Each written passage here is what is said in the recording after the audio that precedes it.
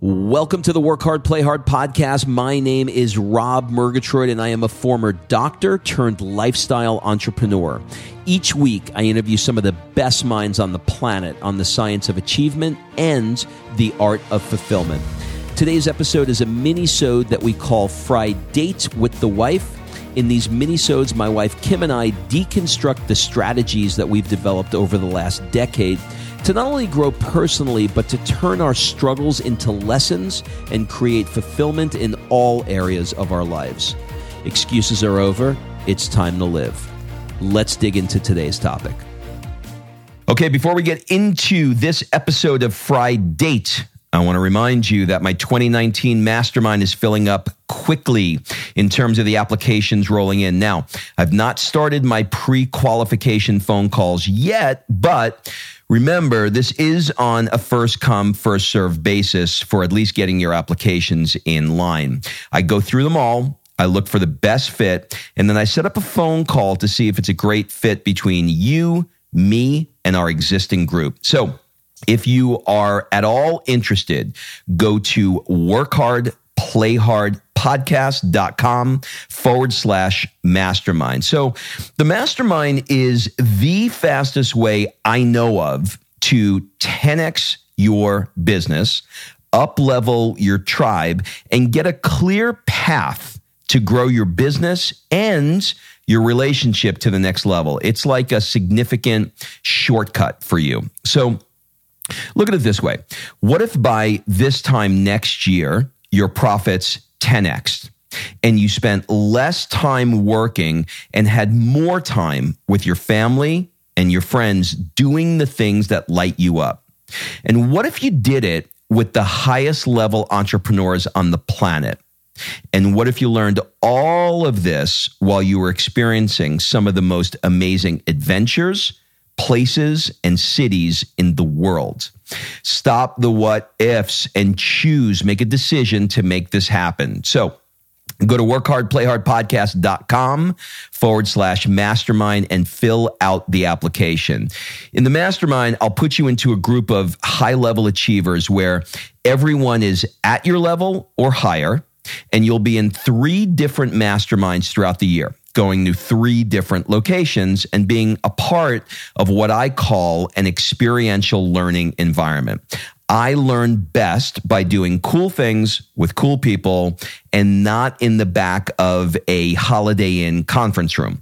So I redesigned the entire mastermind concept and made it fully immersive experiences. I made the long conference room tables disappear, the one with the mints and the water. It's all gone. So who's it for? Any upper 6-figure earner that is at $300,000 or above, or those that have just barely squeaked over their first million and are looking to learn how to get past the multiple 7-figure range year after year. So even if you're just curious, go to workhardplayhardpodcast.com/mastermind and click apply. Do not let this negative self-chatter get in the way. We all have it, by the way. Power through it.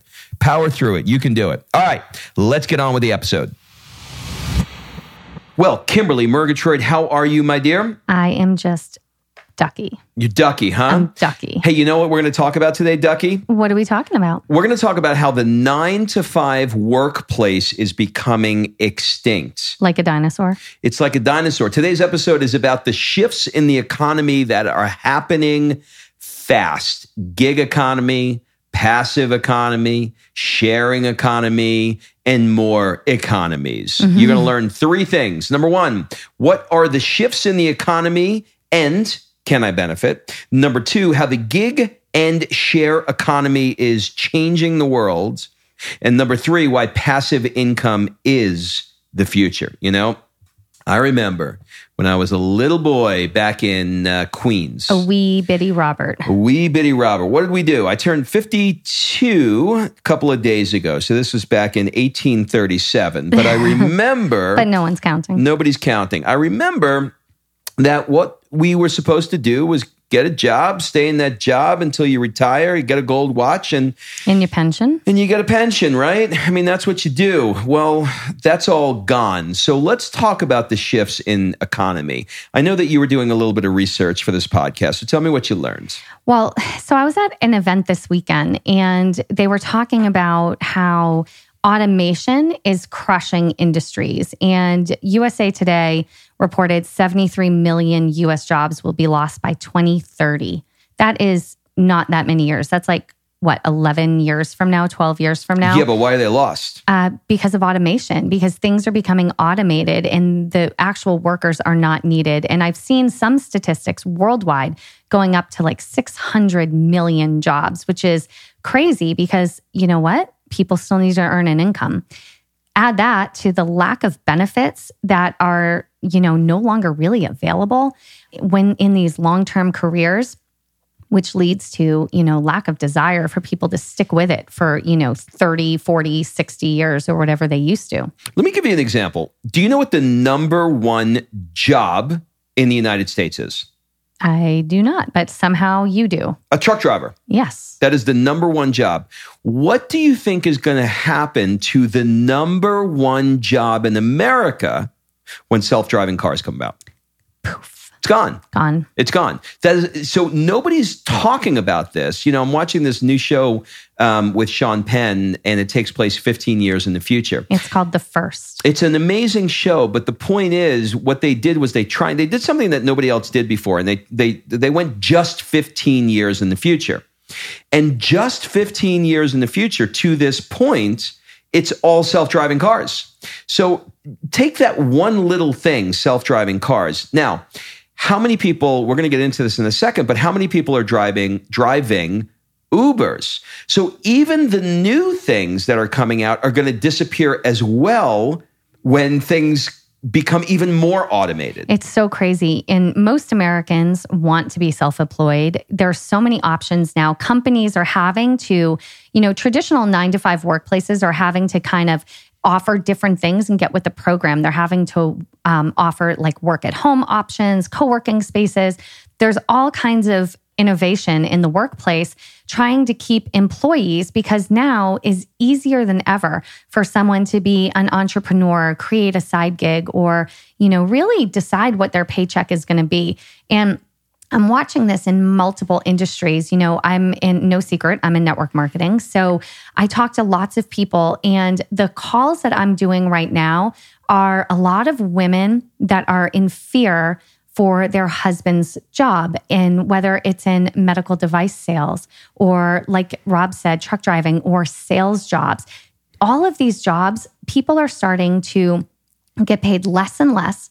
They're starting to have to cover more and more territory. So they're working more, getting paid less, having to hustle more. And it's not going to be sustainable for families to be able to raise kids, for kids to be able to have great experiences, have both parents home. It's just not working. So a lot of people are going to these gig economies, these passive income models, these residual income models to be able to afford their life and not, completely just be a slave to their job. All right, so let's talk about that. Number 2 is the gig and share economy. What is the gig economy, Kimberly? The gig economy is short-term, work, freelance work. It's where you're getting a gig. It's versus a permanent job. So let's just use your podcast. How many people are you employing on a gig basis? 12. Right. So you have one person with the editing. But understand, there are 12 people that are paying me one... Well, they're not paying you. I'm sorry. I'm paying them, one person is in the Philippines and they're, they might be... I'll use an example, right? I have somebody in America doing this, but I'll give you an example.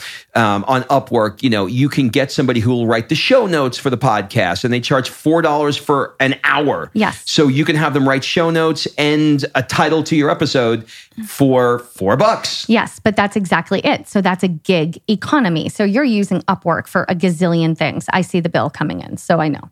But they're paid on production, right? Yep. They don't get paid if they don't write the show notes. They don't get paid if they don't put the titles in. They don't get paid if they don't edit the video. They do a gig and they get money. They get paid. And guess what? They better do it well. they better keep their edge. Oh, I look at those reviews. If they're not well reviewed, if they're not well reviewed, I don't hire them. And if I hire them and they don't do a good job, I find the next one. Yes. So that gig, you're right, is very potentially temporary. Yeah. So now this gig economy, yes, you can work when you want, where you want, how you want, but you better keep your edge. You better be up to date on the newest production if you're doing video editing. You better be up to date if you're editing podcasts and what's the best audio and all of these things. If you're doing SEO, you definitely better be up to date on that. You better be on your game. You better be on your game. And these things are so popular now because you can get things done at a cheaper rate. People are so worried about protecting their reputation, not just locally. It's not like your local butcher screws you on a pork chop. This is, global, across the world. Globalization, you need That was very Donnie Brasco of you to get screwed on a pork chop from the butcher. You like that? Has that happened to you? No. Okay. No, but I figured it did to you. So. Oh, are you kidding me? I can tell you exactly the day and time it happened. Exactly, and it was a Tuesday. It was a Tuesday. So the gig economy is amazing, and it's creating a different generation of people that need to work and the way they work. So their routines are becoming key. So meditation, what's their morning rituals? Where are they working? Look at these co-working spaces popping up everywhere and anywhere. What is their inspiration? What books are they reading? All you have to do is walk in a coffee shop. Coffee shop looks like a coffee shop is an office now. It's an office now. And so it's crazy. And gig economy is here. So now the share economy is interesting, right? You're renting your car, you're renting your house, you're renting a bike. It's peer-to-peer services. Uber, Airbnb. Uber is killing taxis. And the other day, we ran into a friend who used to own a valet business, right? Mm-hmm. And he said, you asked him if he was... I said, hey, what's up, man? How's the valet business? He's like, Uber killed us. I was like, Uber? What the hell has that got to do with valet business? I was like, Yeah, when's the last time we drove our car to dinner? Oh, he said, I saw the writing on the wall. I got out. And I was like, holy cannoli. Yep, Uber, Lyft, killing taxis, valets. Hotels are fighting to not lose their customers to Airbnb.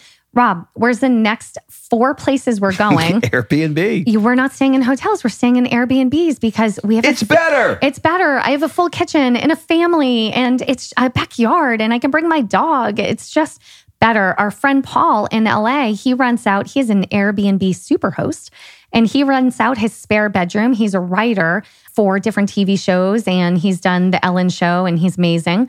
He rents out a room in his house. He is absolutely amazing, does a great job, and earns enough money to pay all of his basic expenses so he can focus on his passion projects instead of clicking and was an Uber going, driver. It didn't work out for him, but he was an Uber driver. No, but he does rent out his car to other people to drive it for Uber. Remember? Didn't we hear that? That's right. I forgot about that. So both types of these economy shifts, they're allowing people what they want. Freedom, flexibility to work when they want, where they want, and the ability to control their paycheck. You need extra money? Click on your Uber, go drive around for 3 hours. It's literally changing how the face of this economy, it's no longer go to college, get a job, and work till you're 105.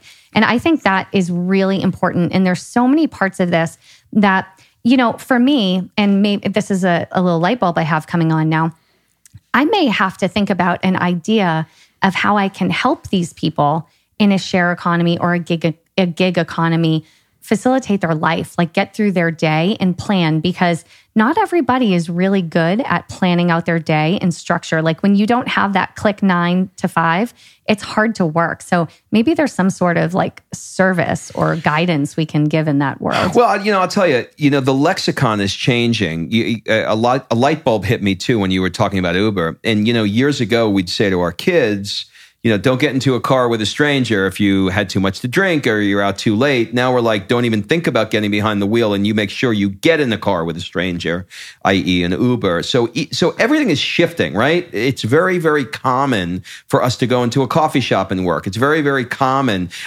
A lot of kids, driver's licenses are down now. A lot of kids aren't even getting licenses because they're just Ubering and they don't care. If I go back in my mind and I think about me wanting to have a driver's license. Now, I guess some of this has to do with where in the country you live. If it's rural, it's probably the other way.